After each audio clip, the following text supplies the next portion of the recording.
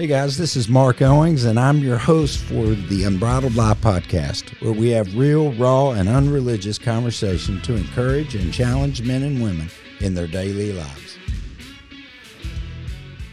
Well, thanks for joining us today. I've got two guests. One I've been married to for 30 years. Her name's Leslie. I call her Blessley. Leslie, you want to say hello? Hello. Is that all you got?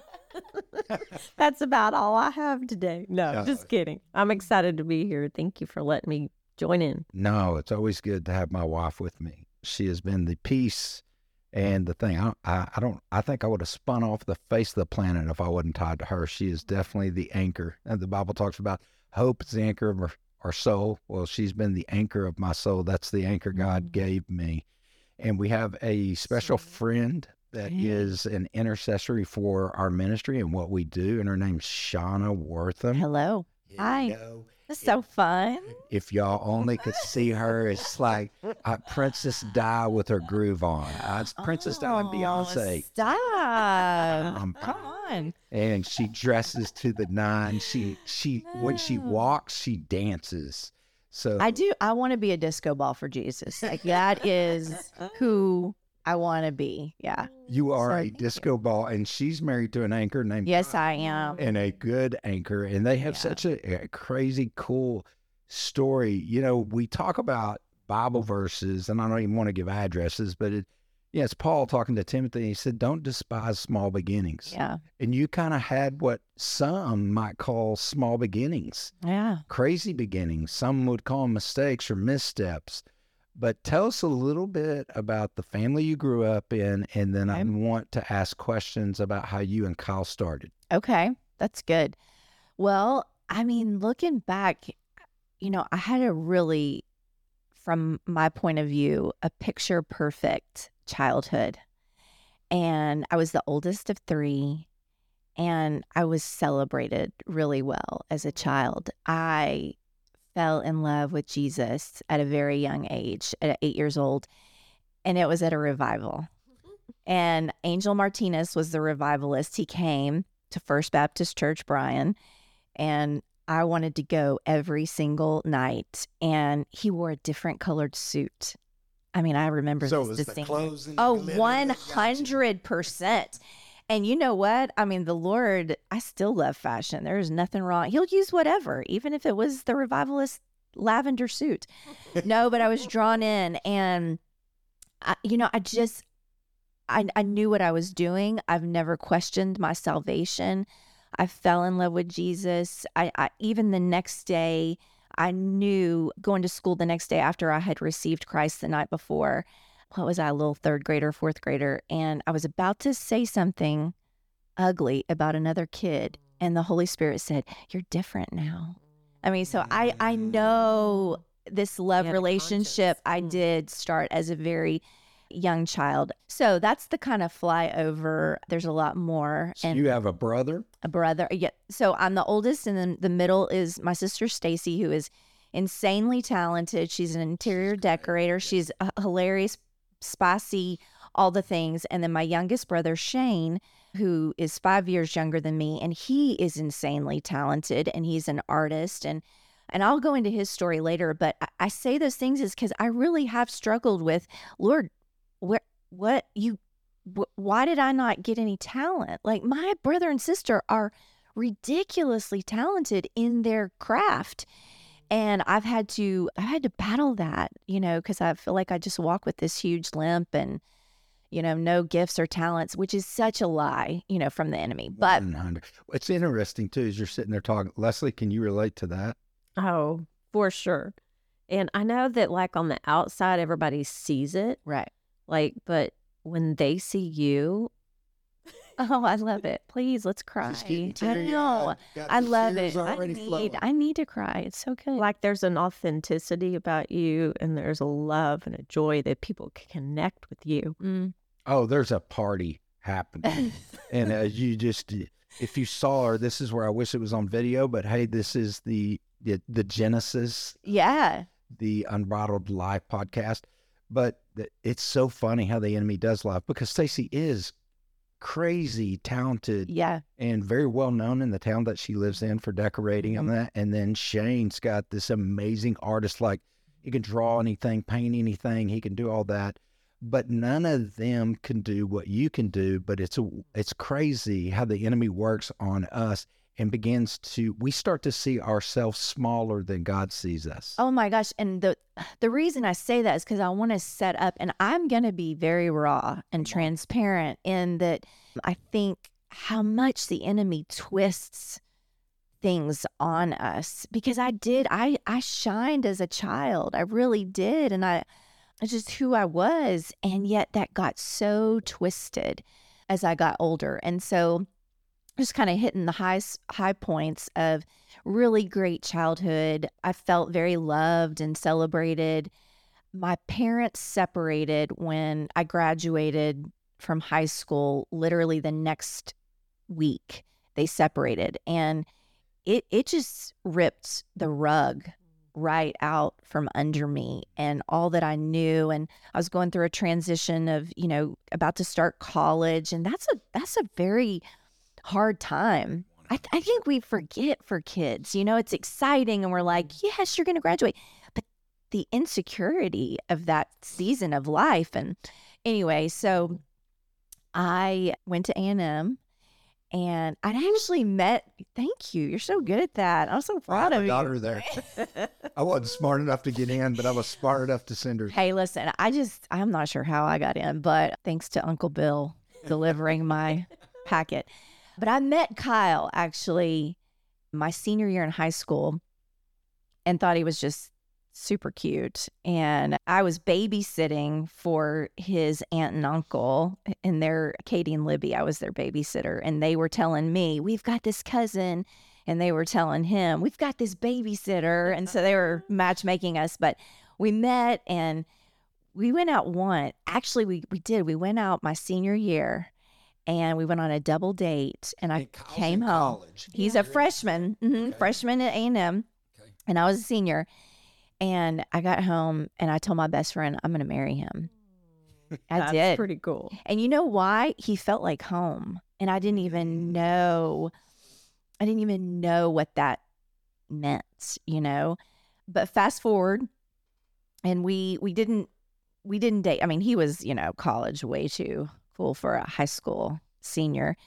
But then I went to A&M and we kind of reconnected and we started dating at the end of my freshman year. And fast forward, and we're planning a wedding by the end of my sophomore year. What kicked this wedding out? We were just so excited and so in love. And no, we found out we were pregnant. And no, it's going to make me cry. While you're crying, let me set this up because I've been around enough now. I've got several sweet friends that are ladies. You're one of them. Megan's another one that got pregnant when they were very young. And I learned very quickly because I was like, what was it like to misstep? And they would look at me and say, I didn't misstep. Right. And you said it in a really cool way. I was like, that's one of the hardest times. That can be an embarrassing time. That can be all kinds of different things. How would you say it? Because you said it to me before we aired. Tell me how you said it about speeding up something. Looking back, it's like Callie was destined to be here. Kyle and I were destined to be together. It was like I accelerated God's plan, and yet I didn't. Because where I am and what I'm walking through in this season of my life, I'm realizing that I needed all my kids to be out of the house. So, well, I still have one. Was Chance. Chance, I haven't forgotten about you. But I'm just saying, I'm not raising toddlers. Or even, I've got my last one. I've got 3 children, and Chance is 16, and he's very independent. And the Lord has me really sitting right now in a season of my life. And I'm telling you, it is a very tender season, and it is a hard season. And I'm looking back. Actually, what's funny is I'm looking back at a season of my childhood that I thought was one way, and it was actually very, very different. But the Lord's doing some heart surgery right now. But what I'm realizing is He's so sovereign, and we throw that verse around that He works all things for good. and we will not ever, we can't wrap our brains around it until we really get to see him face to face. And he is going to continually blow our minds with what he meant by using everything for his glory and our good. And so, what's crazy to me that, so here you are, high school, Kyle's in college, this thing speeds up, y'all start dating, and wow, chicka wow, wow. Yeah. And I love the way you're putting it is God knew, like Callie was coming on that day before it happened. So how can it be a mistake? How can it be out of order? Yeah. But it is out of the order of what mom and dad think, what family think. It's like, what do we do here? Right. These kids are going to get married, and are they going to make it? And so on top of this, because I know your family, I've stayed in your house, we go down to A&M games, we've done all that. Also, in this mix of you getting pregnant, you kind of getting married, you've got another element in your family.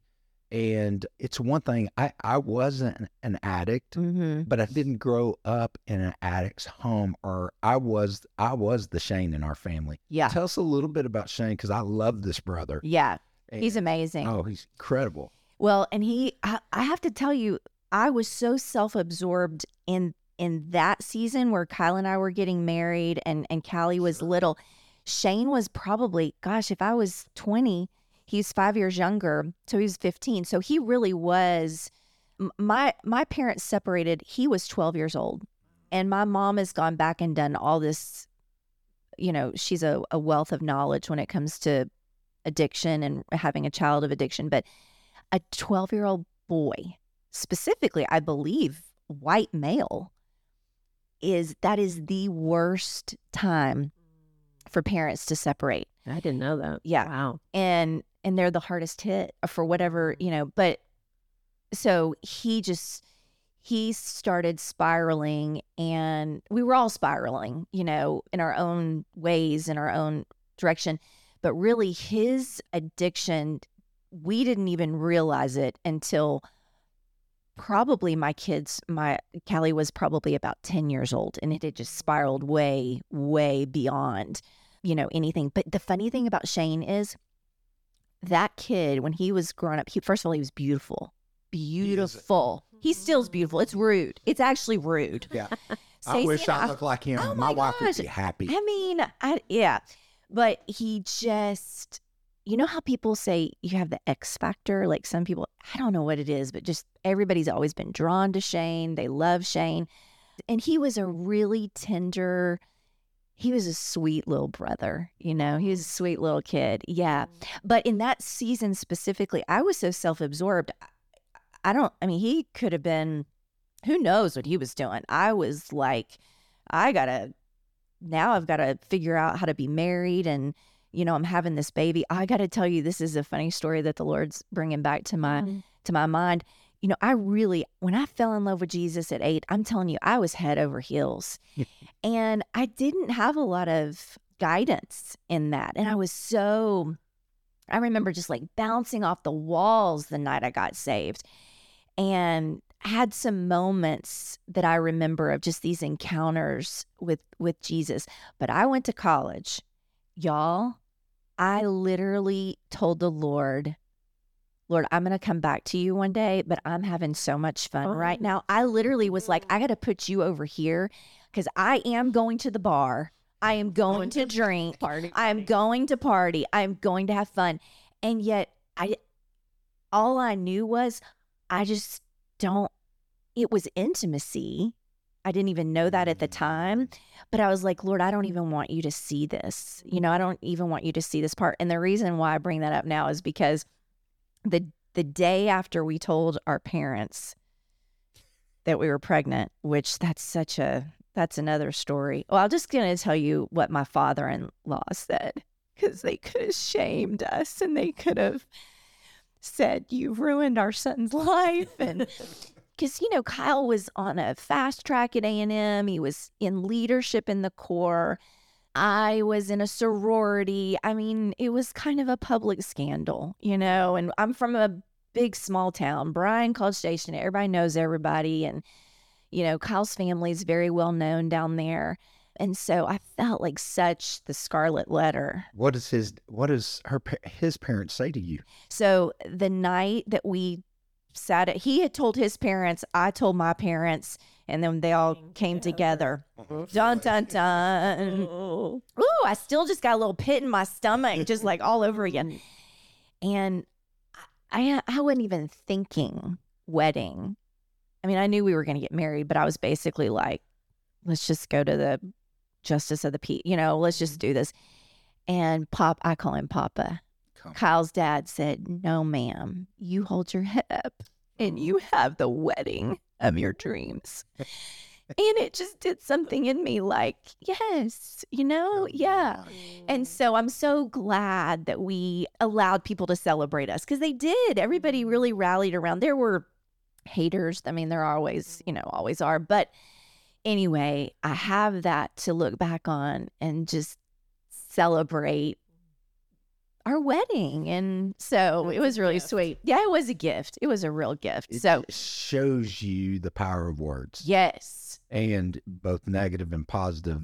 And I think about Pops, Kyle's dad, and at the right time, he could have said all kinds of things. Right. Because Kyle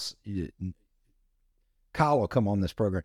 But Kyle, I call him Rain Man. I don't have to say Siri. I just say, Kyle, what is this? And he wanted to know all the information. Yes. Very successful businessman in the construction industry, multi-million-dollar business, and a stud.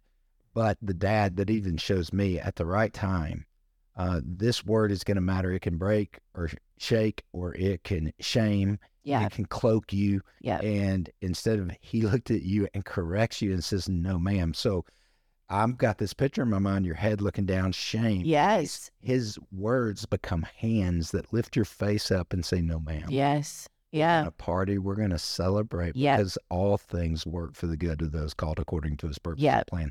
So it's really cool. So I think you have one of the most unique stories because it's showing this crazy beginning. Yeah. And then weaved in is we've got this little 12-year-old at a time that he needs his dad. He's not there. And mom and dad are doing the best they can. It's not like they woke up and said, hey, let's pull the rug out underneath our 3 kids. They're struggling with their own stuff that goes on, and now it's multiplying in shame. So let's move this too, because I want to talk about addiction a little bit from a standpoint. I know what it is to be addicted, but I don't know what it is to be in a family having to cope with the addicted one. Yeah.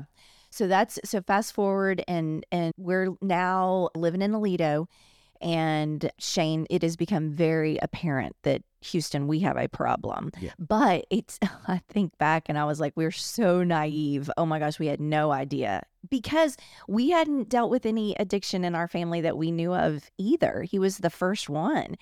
And so it's wild to go back and even think about that season of life because honestly, I mean, cocaine, like, oh my gosh. I mean, I let it take me out physically. I remember when all this kind of hit I was on the couch for like a week. I didn't know how to function. And so what's the first major story we've got a problem in Houston that do you have a memory like Shane goes missing for 3 days? Yeah, it was that. And I honestly would have to go back and talk to my mom, but there was like police involved and he went missing, but he wasn't really missing. And I honestly can't remember at this moment, but there was a girl involved, and I think the biggest part was he was gone for a couple of days. If we had only known then, he throughout the next 15 years, we'd lose him for 2 weeks at a time. I mean, when you live with an addict, you bury them in your head a million times. You just I can't explain because you have to prepare yourself for the worst. You know what I mean? And it really is. Your options are jail or a funeral. Like there's with drug addiction, there's not any other. Eventually, that's what it's going to lead to unless they Okay, you said something. I saw Leslie. Go ahead. So tell me the emotions that are involved when you have a brother like that. Yeah. When you make a statement like you have to bury them in your Yeah. mind, I'm like, okay, I've never heard that. Say that. What Well, does that mean? I mean, you're preparing your heart that you're going to get a call that they've been found Wow. or they've overdosed. I mean, he used to Mm. carry a letter on him, on himself, not a suicide letter, but just a note knowing that, It could happen. at any moment. And so you just live in this tension of preparing yourself for the worst. And that takes a toll on your body. Oh, on your and I finally, at some point, I realized I can't do this. Like this is my brother, and I love him, but I've got kids. My heart. Yeah, I've got kids, and we have done the whole. I mean, in and out of rehab, in and out of jail. He's lived with every family member. You do everything you know to do. And it's funny because then every person that thinks that they're going to be the savior, you can feel the judgment like, well, if you really loved him, you would let him, okay, you try it. You can't talk them out. You can't.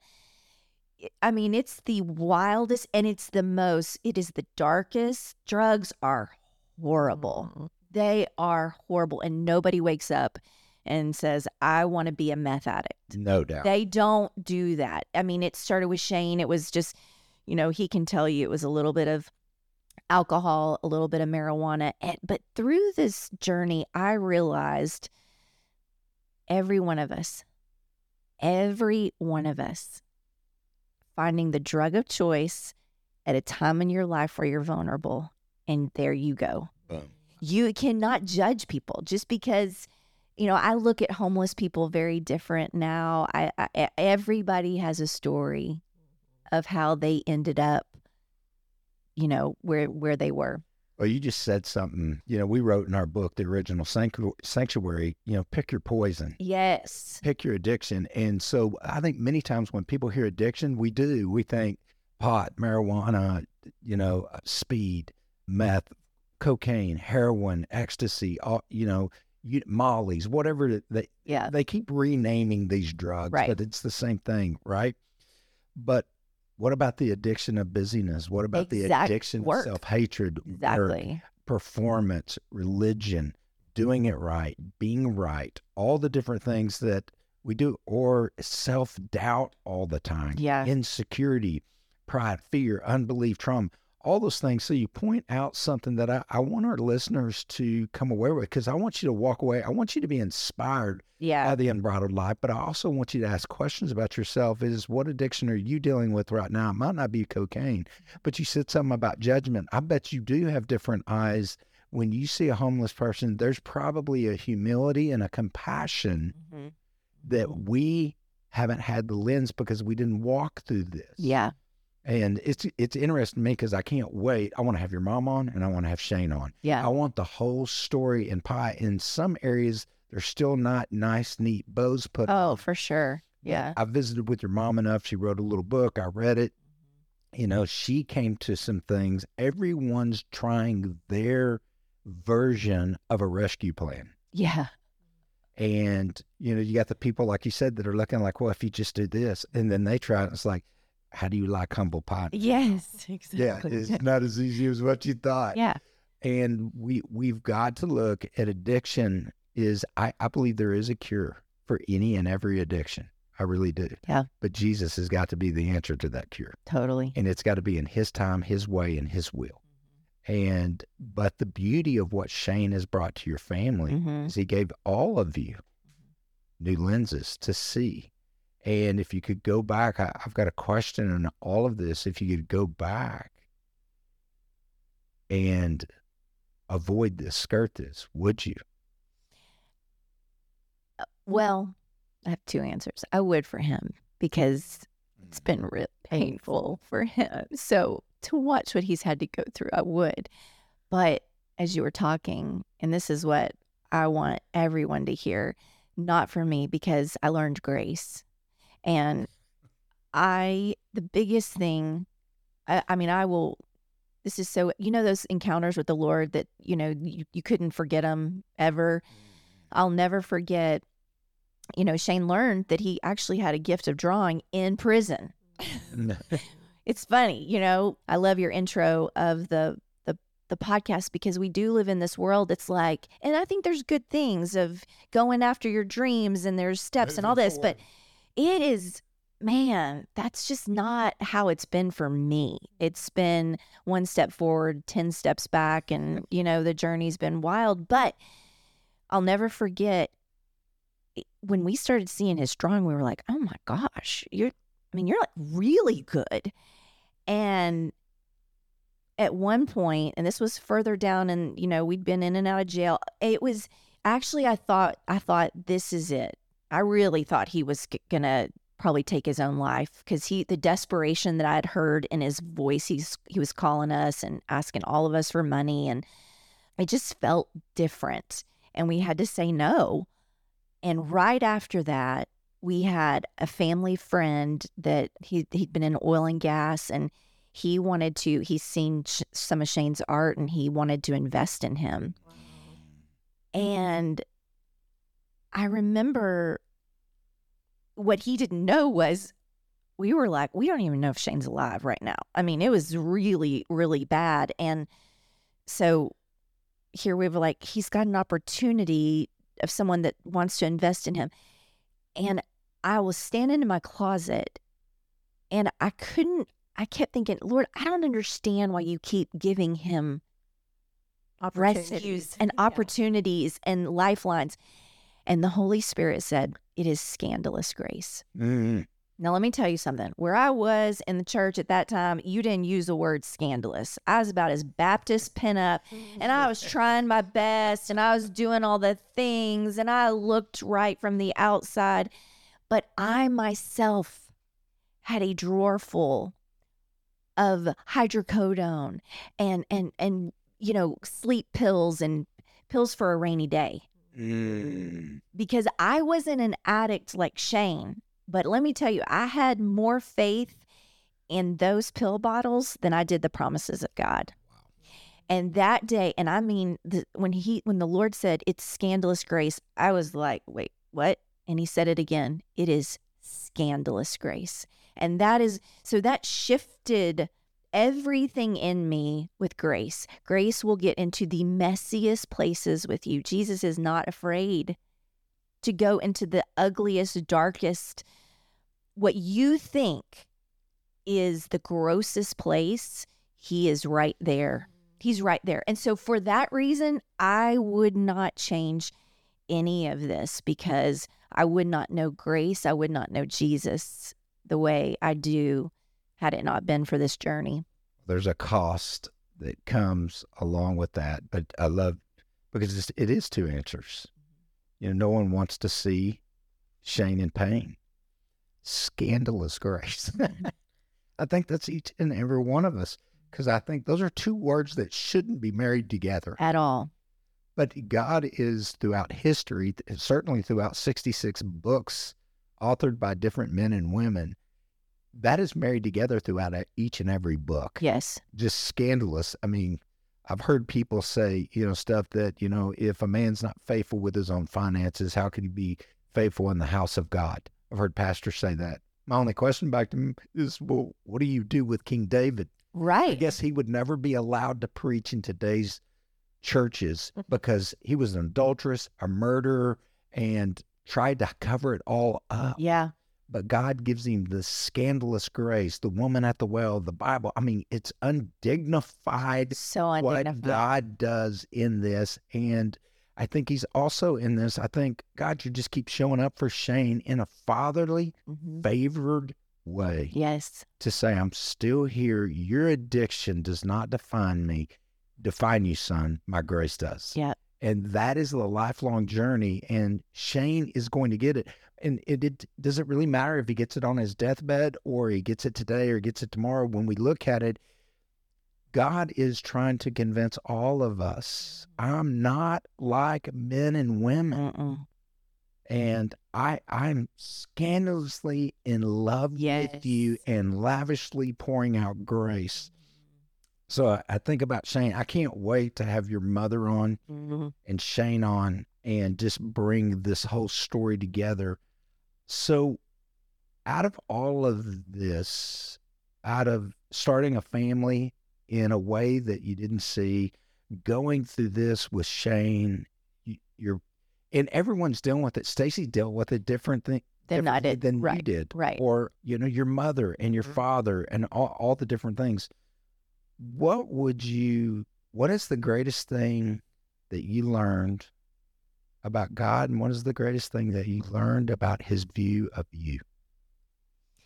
I'm still learning it. I am. I'm still learning. Just when I think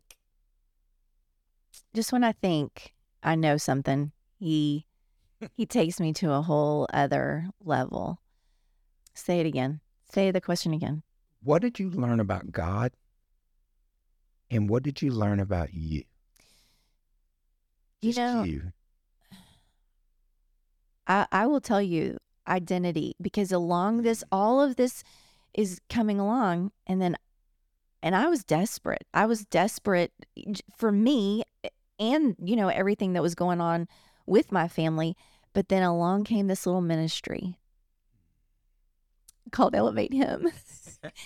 And I'm not trying to even promote you guys, but I will never stop giving God glory through what y'all did, because it was at that time, right at the Scandalous Grace time, that I went to Fully Alive, an encounter weekend with Jesus. And I literally told my pastor, I said, this better not suck. I don't think I said suck, but I was like, at that time in my life, I didn't have time to play games. I didn't have time, I was like, this better be good. I just, for some reason, I thought we were going to go and we were going to go sit and take notes and do crafts. And I was like, on that. Kumbaya. I ain't doing it. Okay.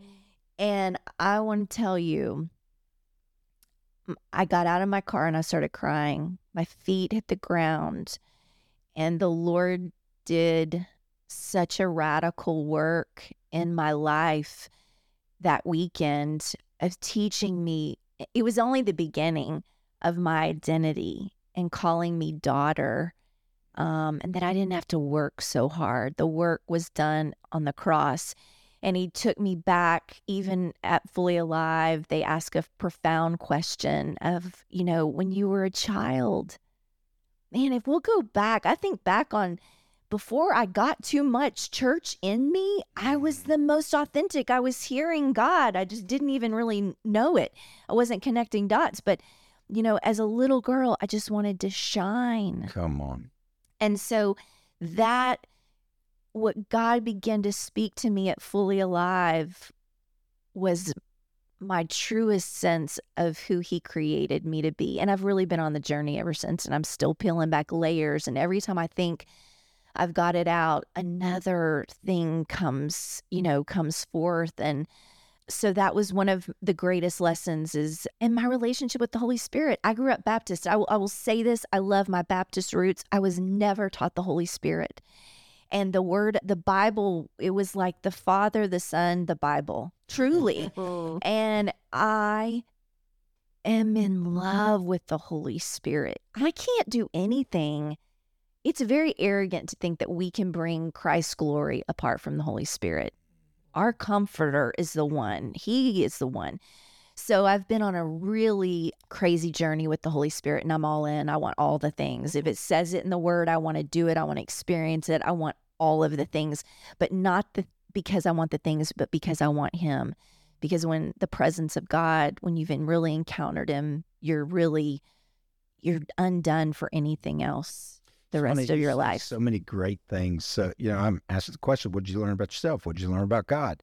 So I just want to recap this. What you learn about God is that his spirit is not going to hover over you. It's actually going to come in you, and it's a comforter and a convictor. Yes. And the church is just, we've gotten this crazy idea that he's the convictor. Hey, guys, I have been thrown over a cop car and arrested. I've been convicted. I was a convicted felon. I know what conviction looks like. When Jesus showed up in my life, yes, there was conviction at salvation. knowing that I needed him. But what threw me over God's lap was his love. Yeah, every time. I mean, I was The like, kindness of the Lord leads us to conviction or repentance. It's not even, it says repentance. Yep. Yeah. So you're like, so you learn that the Spirit of God is not going to hover over you. It's going to come inside you, New Testament, and it's going to be with you. And I don't know what this because I wasn't raised in church. I wasn't Baptist. I think I went to the Methodist church 5 times. My mom worked at a Methodist church. I'm finding out later in life, but I don't remember anything. I don't remember anyone talking to me about Jesus, but I don't know what the controversy is about God's Spirit resides within us. Yeah. God in us. That's just beautiful. And then you came to Fully Alive and started receiving your identity. I think there was even a word that was given to you about you're called to shine. Yes. And Polly said, I'm a blinding light. Blinding light. So identity starts taking root. Yeah. Those of you that don't know what Fully Alive, it's an event that our ministry, Elevate Him, is the sponsor of the Unbridled Life podcast.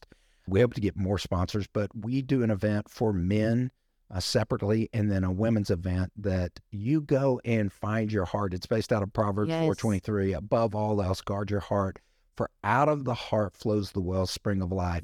Listen, if you listen to Shawna and you can picture in your mind this little heart at 8 years old that gets Jesus, and she's jumping up and down at 8 and actually is being guided by the Holy Spirit at 8, not to say something wrong to another kid. That's what this Holy Spirit begins to do. It begins to shape you into the nature and character of the Father of love.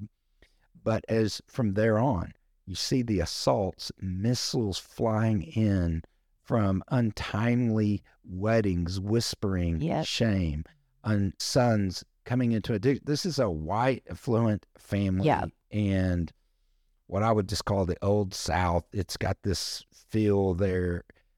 But their life blows up. Yep. And their life is on display in humility. But the enemy wants to bring humiliation, humility. Yeah. Start shaping and sifting us into the image of him. And it gives us a story, a testimony. I love how people say all the time, listen, I want to have your testimony someday. I'm thinking, you do not want this. No. Amen. You're signing up to be rode hard, put up wet. That's right. And you're going to feel humiliated most of your life. Shawna, I love your story. I love everything about it.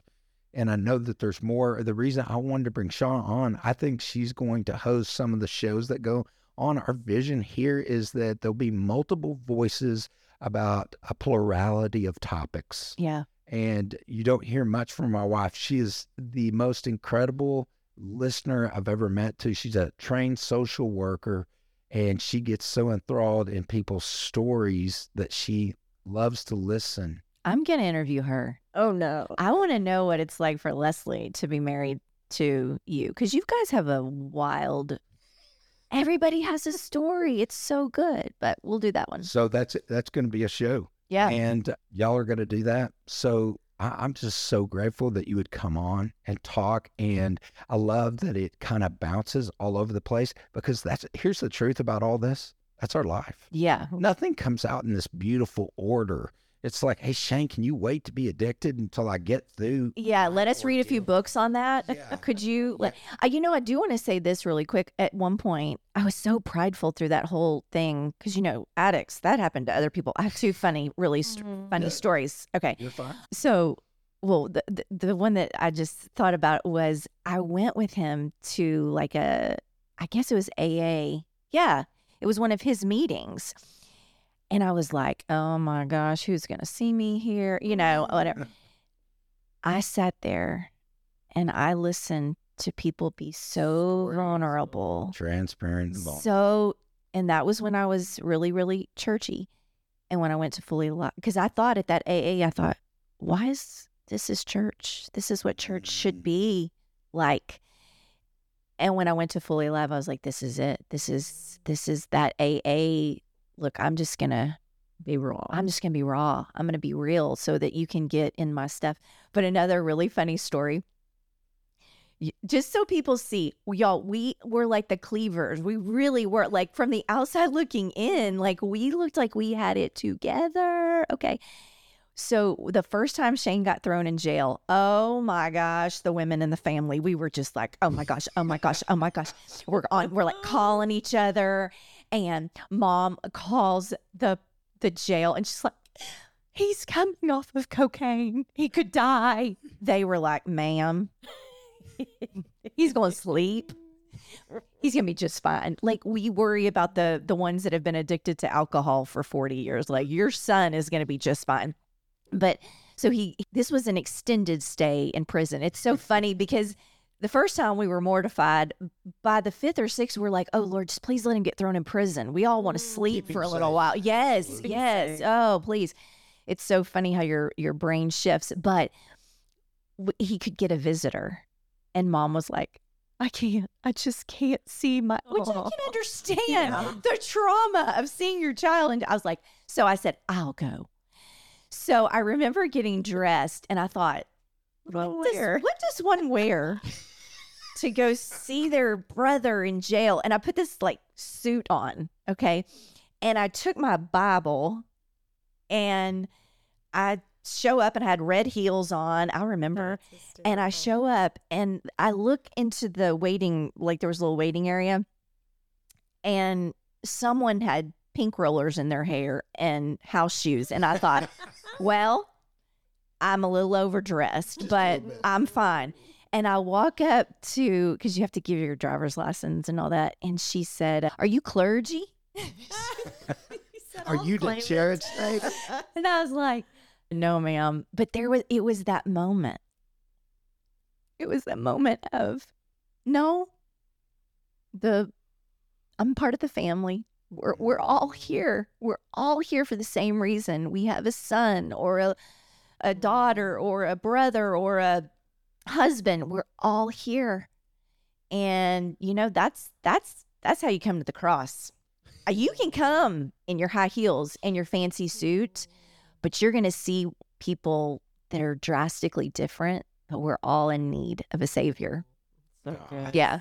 Well said, Shawna. I wish I had been the clergy. Well, yeah. I love. That's part one of my story. There's other parts. And that's what's crazy about all this. Yeah. It's going to come in slices, and I want you to be able to tell your whole story in slices, because that's where it comes. People want me to come on a podcast, tell my story. I was a drug addict 35 years ago. Yeah. I'm not that guy today, but I'm being delivered as we speak. That's what I love about Fully Live. Whether you're in a mobile home or a mansion, right, you're still dealing with stuff.